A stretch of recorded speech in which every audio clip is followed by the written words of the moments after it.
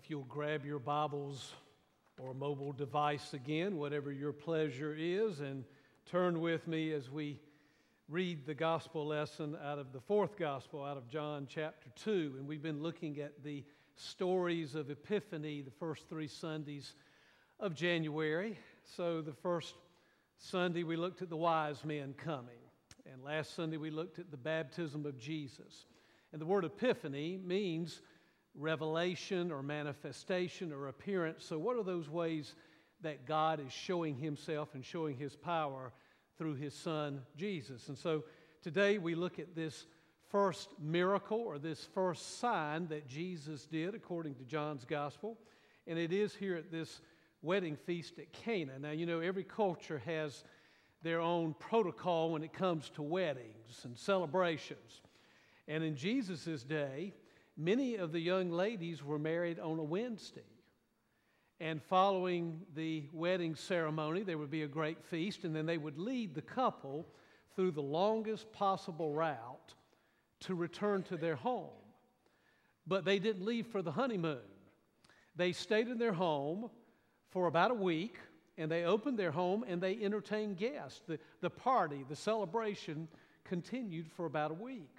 And so Jesus now has gone to Cana in Galilee. It's a little village that's not too far from Nazareth, his hometown. When we were in the Holy Land in Israel in 2014, we went to Cana, and it's a beautiful little village there in the northern part of Israel. So we pick up the story in verse 1 of John chapter 2. On the third day, that phrase "on the third day" is kind of a reference to in a short amount of time. That's a biblical way of saying briefly, or it didn't take too long for this to happen. On the third day, a wedding took place at Cana in Galilee.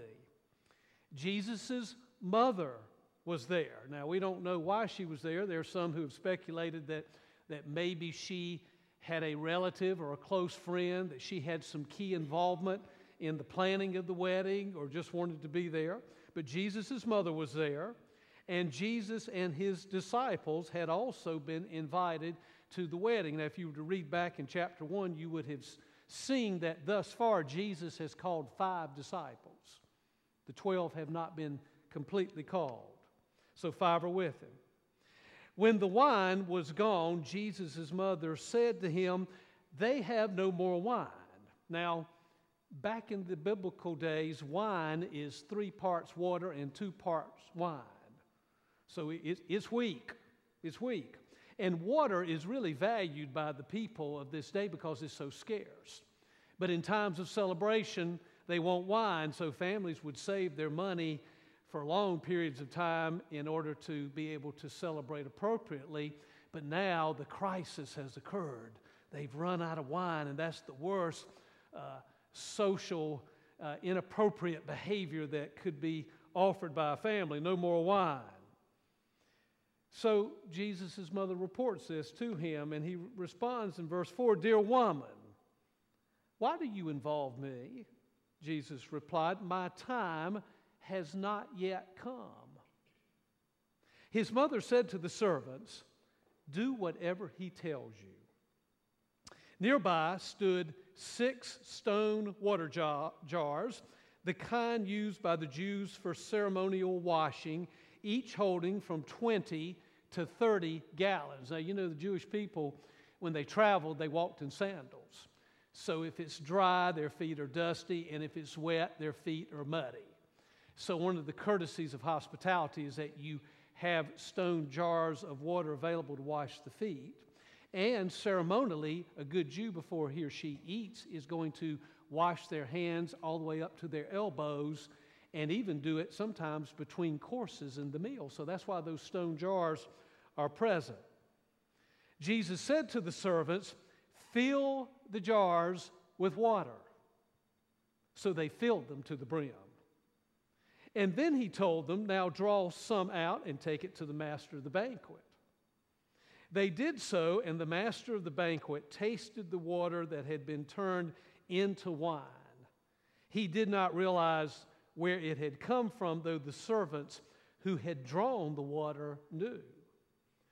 Then he called the bridegroom aside and said, "Everyone brings out choice wine first, and then the cheaper wine after the guests have had too much to drink. But you have saved the best till now." This, the first of his miraculous signs, Jesus performed at Cana in Galilee. He thus revealed his glory, and his disciples put their faith in him. Sisters and brothers in Christ, this is the word of the Lord, and together let us say, thanks be to God. Well, let's cut to the chase this morning and understand one thing about this first miracle or sign that Jesus performs at the wedding feast, the wedding celebration at Cana in Galilee, according to John's Gospel. What Jesus really changes in this miracle is not just water into wine. That's not the ultimate miracle. What really Jesus changes at the wedding feast is the lives of those 5 disciples that accompany him at that wedding feast. Because the text says in verse 11, he thus revealed his glory, and his disciples put their faith in him. So you see, the turning of the water into the wine is just the backdrop of the story. It's the disciples turning into people of faith. Now that's the real miracle of this story. You see, God's miracles, God's signs of his presence in our lives go beyond just the signs and the miracles themselves. They are designed to change us. How many of you remember 10 years ago, this past Tuesday, the event that occurred that has since that time been called the Miracle on the Hudson? Raise your hand if you remember the Miracle on the Hudson. Most of you do. Just to remind you of the details, U.S. Airways Flight 1549 takes off from New York City's LaGuardia Airport. It's a cold January the 15th, 2009 day. The weather outside is 20 degrees. And at the controls of the plane is Captain Chesley Sully Sullenberger. The plane rises to about 3,000 feet.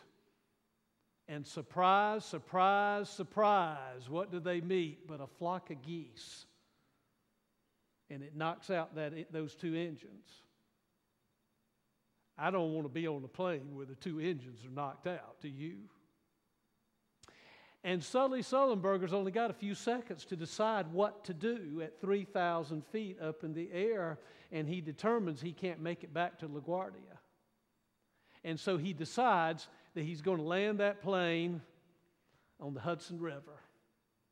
You know, it really is incredible. It truly is a miracle that Sullenberger is able to use his incredible navigational skills to land that plane on that river without it breaking apart or without it sinking immediately, and yet all 155 passengers aboard land safely and get out of that plane. I think there are 4 passengers and 1 flight attendant that have some injuries that take them to the hospital.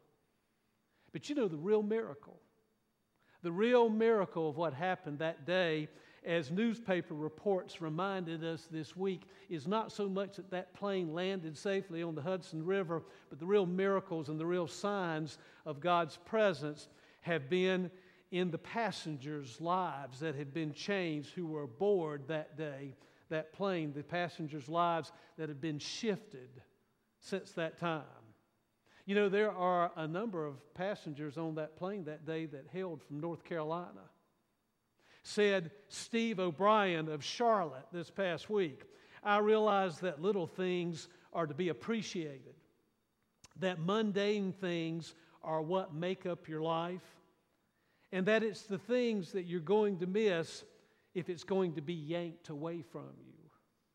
Said Pam Siegel of Wilmington, "It certainly gave me some clarity around my life priorities and the importance of my family. Said Trip Harris of Charlotte. He said, that day made me a better father, a better husband.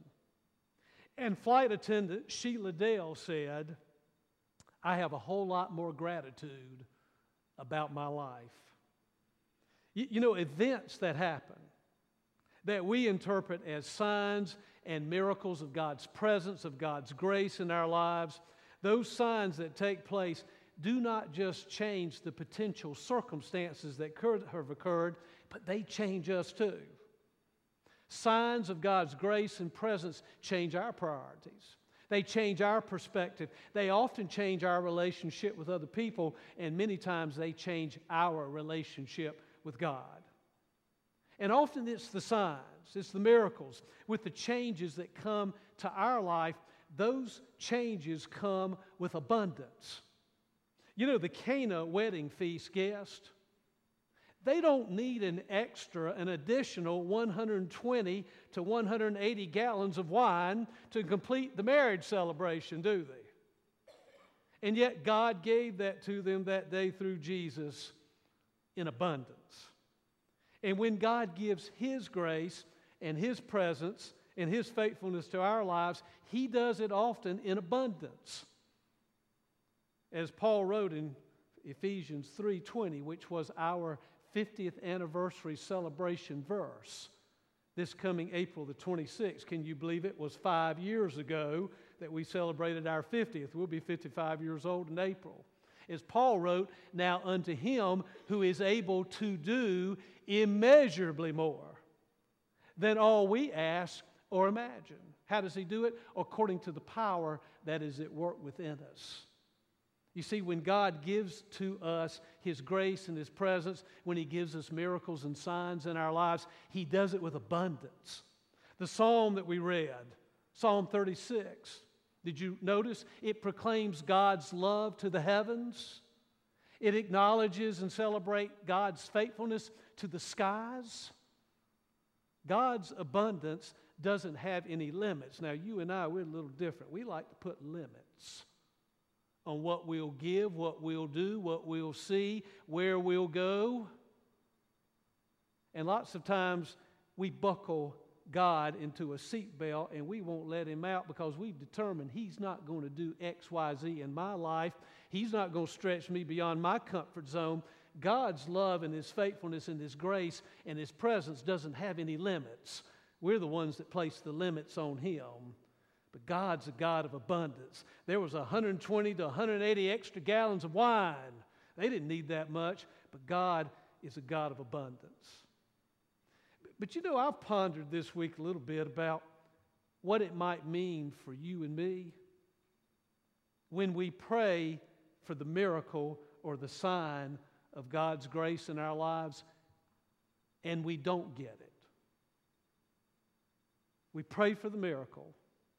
We pray for God to show us the sign, and maybe in the moment we don't get it. What does that mean for us? Because, you know, initially in this story, it seems as if Jesus is not going to give His mother the miracle that she's asking for. Did you notice in the story that Jesus never calls His mother mother? He calls her woman. Now, to us, that may sound like a derogatory term. Actually, in this culture, it could be a sign of respect and endearment. But Mary, Jesus' mother, is coming to Jesus, and she says, they don't have any wine. Parenthesis, get to it, boy, and wave your magic wand and do something about our problem here.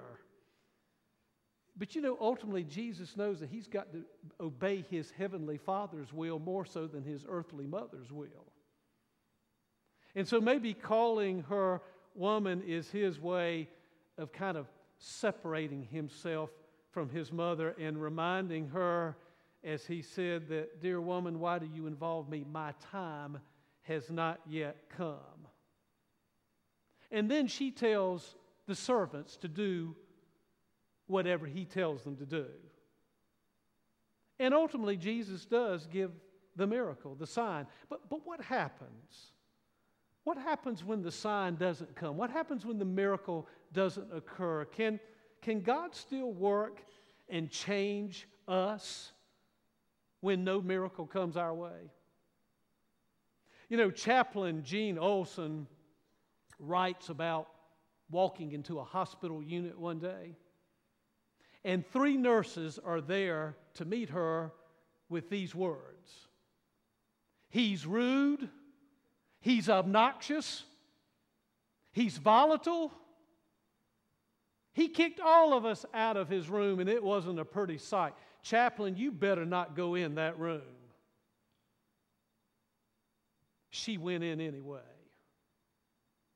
And when Chaplain Gene Olson opened up the door, the shades were drawn in the room, and there was Butch sitting on the edge of the bed and staring at the door that Gene Olson had just opened up. Butch was wearing a Harley Davidson t-shirt. And so she said to Butch, "Have you got a Harley? I see your t-shirt that you've got on. From what I'm told, they're the best motorcycles there are out there." And Butch said, "Yeah, I do." So she told Butch that her 2 sons had motorcycles, and she asked him how he got started riding cycles. And with a lot of colorful language, he told her about the several Harleys that he owned and the thrill of riding the motorcycles. They both shared stories about a place they both had been to, Sturgis, South Dakota, where they have an annual Harley gathering each year. And then after a moment of silence, Butch said to Chaplain Gene Olson, "You know, I should be out there tonight, riding, drinking beer with my buddies, meeting up with my gal. Instead, I'm here." He told Chaplain Gene Olson about how he got AIDS. He told her about the weight loss. He told her about the drugs that he took that made him weak and nauseous. He told her about having to move in with his parents. He told her about how he was now scrawny and weak and gaunt and useless. As he put it, a walking shell of the man I used to be.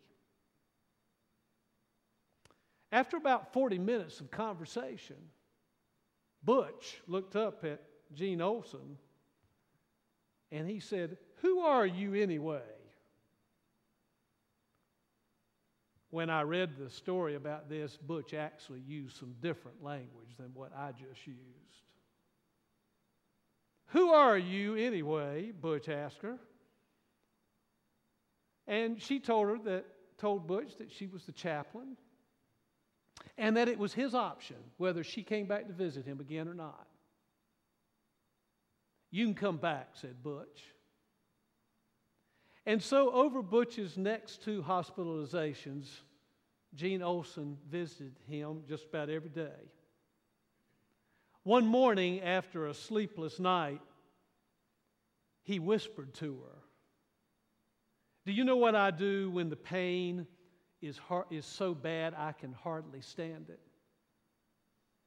I turn to him." Butch pointed across the room to the Catholic crucifix that was hanging on the wall of the hospital room.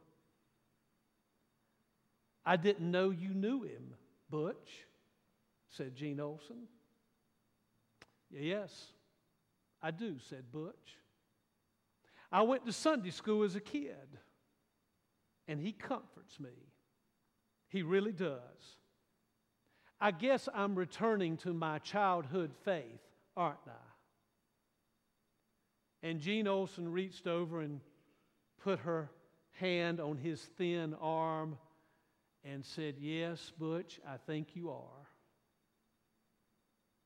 Butch nodded, and a tear ran out of his eye down his cheek. Butch died 2 days later. And the nurses told Gene Olson that when Butch died, the last expression on his face was a smile.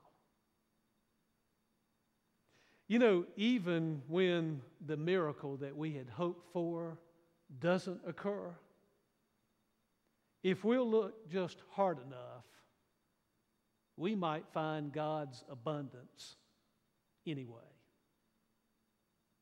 Let's pray together. God, this morning there may be some folks in this place of worship, or those who may be worshiping by way of live streaming or television this morning. And God, they need a miracle. They need a sign of your grace and of your presence. And Lord, we believe you can change our lives whether we get the miracle or not. But we pray that if it is possible, that those signs of your grace, the miracle could occur. But Lord, if for some reason it doesn't happen, we pray you'd still change us and remind us that you walk with us on that journey regardless of what comes our way. So hear our prayer now. In Jesus' name, amen.